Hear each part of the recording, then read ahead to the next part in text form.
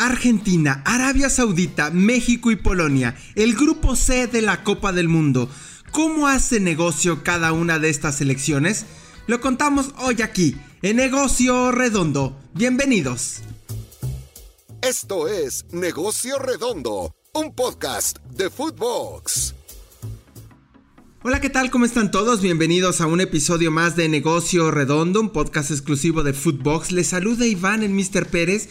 Y bueno, pues ya estamos de lleno con todo el tema de los especiales de la Copa del Mundo de Qatar 2022. Y hoy nos enfocamos sin duda al grupo que nos interesa más, a los aficionados mexicanos, que es el Grupo C, donde está junto con Argentina, Polonia y Arabia Saudita. ¿Y qué es lo que vamos a hacer hoy? Es analizar desde el punto de vista financiero cómo es que obtienen recursos. Como sabemos, el próximo 26 de noviembre jugarán Argentina contra México en el Mundial y será, además de un partido relevante de fútbol para ambas naciones, el frente a frente de dos de los 5 activos más valiosos que tiene la marca Adidas. Un encuentro que tiene relevancia en mercados internacionales como Estados Unidos, China y la India. De eso estamos hablando, de la calidad de ese partido. Ambas selecciones son dos de las que más camisetas venden para la compañía alemana en año mundialista en promedio, según la newsletter del Mister. El Tri vende entre 1.5 y 1.5 millones de jerseys, lo que significa más o menos unos 2.050 millones de pesos aproximadamente, mientras la selección mexicana se hace fuerte en un mercado binacional, México-Estados Unidos. En el caso de la selección argentina, adquiere músculo con sus oficinas en China y la India. Es un partido, insisto, que afectará en muchas partes del mundo. Sin duda el factor Messi ya lo hace global, ¿no? Y bueno, si algo es un hecho es que cada 4 años existe, por así decirlo, entre comillas, otro mundial, el del negocio que pueden producir las 32 selecciones participantes. Por ejemplo, en el caso argentino, Lionel Messi es un activo definitivo para la Asociación Argentina de Fútbol y que tenga, bueno, pues va a ser y le ayudará muchísimo en una época de ingresos relevantes en lo que es su historia. Polonia es un negocio local que se construye a través de una metodología para maximizar su mercado. Arabia Saudita piensa en privatizar su fútbol nacional y depender menos de la financiación de Estado como lo es ahora. Y la selección mexicana es una de las más redituables del mundo, que este cuatrenio puede facturar más de 400 millones de dólares. Pasando al caso ya más específico de Argentina, vamos a ir poco a poco avanzando en este grupo. Hace unos meses la revista Forbes entrevistó al editor del diario financiero El Cronista de Argentina y dice que hay 2 hitos relevantes recientes en la historia comercial de la selección albiceleste. El primero y el más lógico es el impacto que genera Leo Messi, que tiene fecha de caducidad por su vida como futbolista. Y el segundo es cuando en el Mundial de Rusia 2018 la dirigencia de la AFA se percató a través de la televisión del impacto que tenía la selección en Asia. Personas de China, India, Bangladesh o Singapur que estaban ahí con la remera, como le dicen los argentinos, de la selección argentina. Y bueno, de esta manera pues se hicieron relevantes y empezaron a explorar el mercado. ¿Qué es lo que ha hecho relevante al albiceleste recientemente? Hay 4 puntos que me parece importante. El primero es el título de la Copa América del año pasado. Leo Messi es el segundo. La afición que tiene en Asia es el tercero. Y el cuarto es que ha sumado, como sucedió también con la selección mexicana, las startups que refrescan el ecosistema de patrocinios. Y bueno, esto aunado a lo que es la internacionalización de la marca, que también obviamente ayuda para conseguir, bueno, y detonar la posibilidad de tener a Messi en el mercado. Incluso Leo fue uno de los precursores de éxito como marca de fútbol en Asia, cuando en 2013 dio un golpe importante al aliarse y ser la imagen de WeChat, un boom en China. A lo mejor ustedes se acuerdan de esos comerciales, ¿no? Que fue sin duda Messi, ahí es donde se convierte en un fenómeno global. En 2019 la AFA, escuchen, abrió oficinas en China junto con la agencia All Star Partner en Beijing. Se creó un sitio web y un e-commerce en el idioma y ya han tenido sus éxitos económicos. Por ejemplo, después de ganar la Copa América 2021, se vendieron en ese país en 5 días 10,000 camisetas conmemorativas, de acuerdo con el sitio Marketing Registrado. En 2021 replicaron la estrategia, pero ahora en la India, donde ya también la AFA tiene oficinas de la mano de la agencia On Track. Ahí ya están operando y es como funciona. De acuerdo con algunas cifras publicadas por Forbes México, en promedio lo que factura su representativo nacional por temas comerciales es entre 32 y hasta 35 millones de dólares anuales. Adidas y Binance son los socios más relevantes. Y este es el caso argentino. El caso de Polonia, pues es también importante para algunas federaciones. Calificar a la Copa del Mundo significa una grandísima oportunidad para incrementar sus ingresos.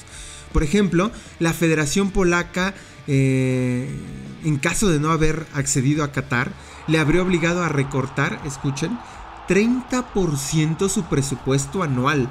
De eso estamos hablando para muchas selecciones calificar, ya sea por el premio de la FIFA, por el premio de patrocinios, etc.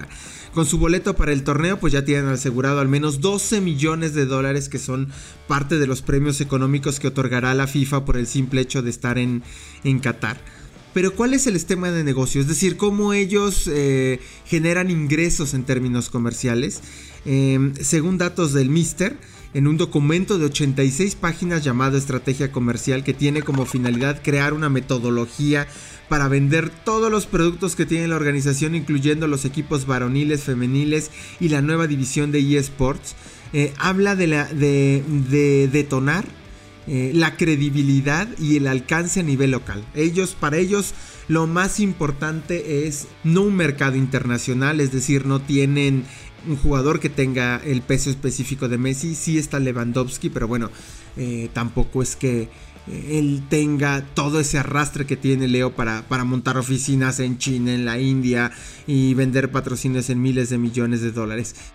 Además de los patrocinios tradicionales como el jersey, la Federación Polaca ha creado un portal web de licencias donde ahí desarrollan todo un plan de promoción de productos y se distribuye una oferta business to business para la venta de todos los artículos, además de una serie de materiales gráficos destinados a la creación de artículos licenciados. Es decir, le dan a quien adquiere esa guía, pues adquiere la licencia para productos de la selección polaca, pues prácticamente hasta, mira, puedes hacer esto y se hace así, ¿no?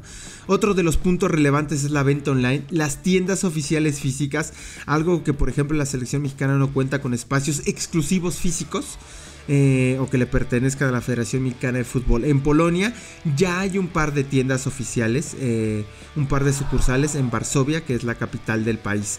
Entre las marcas que ya están asociadas destaca el contrato que Polonia tiene con Nike, quienes les ha estado trabajando con ellos desde 2009, es decir, ya una relación de largo plazo. Según Sport Business, cada año la compañía deportiva estadounidense paga 1.8 millones de dólares y su socio comercial más relevante es Lotos, con un contrato anual de 2.6 millones de dólares, es decir, pues ya no son estas cifras que hablábamos de los 32 millones de dólares anuales que podía tener a lo mejor la selección argentina solo con 2 de sus socios más importantes, ¿no? Aquí estamos hablando que son menos de 5 millones de dólares. Así que tan solo para estas 2 empresas que están alineadas con la selección de Polonia pagaron en 4 años 17.6 millones de dólares. Y finalmente una de sus herramientas más importantes es la evaluación de impacto que tienen para ofrecer datos a sus patrocinadores. Junto a la compañía Pentagon Research, que es una dependencia local dedicada a la investigación, realizan un análisis sobre eficiencia del patrocinio. Para ellos es determinante, es fundamental, pues de alguna manera poder demostrar que existe un ROI al patrocinar. Sí es una selección local, pero dentro inclusive del ecosistema de patrocinios, pues es fundamental que pues las selecciones justifiquen los ingresos que se tienen. ante las marcas que deciden apostar ahí. Y uno de los casos más importantes, pues bueno, la selección mexicana, que va a facturar más de $400 millones, ha apostado muchísimo por las startups. Ya lo habíamos hablado en algunos episodios de Negocio Redondo, por ahí puedes buscarlo en scrolleando, que entraron, por ejemplo, bueno, pues Kavak, que es una de las nuevas empresas, o Draftea, que son startups que han comenzado, Bitso, que bueno, pues ahora se han convertido en socios relevantes para la Federación Mexicana de Fútbol, además de los tradicionales como Adidas o como la institución bancaria Banorte, y bueno, ha ido sumando poco a poco. Hablábamos que ya tenían prácticamente pues más del 60% inclusive de patrocinios cerrados de cara a la Copa del Mundo del 2026. México es también un mercado binacional donde tiene más de 130, 140 millones de aficionados, contando el sur de los Estados Unidos y por supuesto México. La venta de camisetas es exorbitante, el negocio que genera con partidos de venta de boletos en los Estados Unidos que superan entre los 2 y 3 millones de dólares cada partido solo en venta de boletos, es decir, ahí está el gran negocio para la selección mexicana. Y bueno, pues inclusive se ha criticado muchísimo que hay excesivos partidos en el mercado estadounidense, pero bueno, es algo que no va a cambiar porque ya se extendió el acuerdo con Soccer United Marketing. Y por último, el caso de Arabia Saudita, que bueno, pues lo que ellos quieren es independencia financiera como fútbol. Para esta nación de Medio Oriente, el fútbol, insisto, es parte fundamental de un proyecto denominado Visión 2030. También pueden encontrar un episodio de Negocio Redondo sobre el proyecto del fútbol árabe, de Arabia Saudita, y todo lo que quieren hacer. La meta es convertir al país en uno de los centros mundiales de pensamiento, innovación, tecnología, turismo y claro, la parte del deporte es fundamental. Es muy parecido al plan nacional que tiene el propio Qatar y que ya relatamos también en ediciones anteriores de Negocio Redondo. Actualmente, la mayor parte de los recursos con los que opera la Federación de Fútbol de Arabia Saudita provienen del gobierno. O sea, no hay tantos ingresos, la verdad, en términos de patrocinios. De acuerdo con datos de DNB, la federación de ese país cada año factura en promedio $4.8 millones, es decir, por 4 años 20 millones.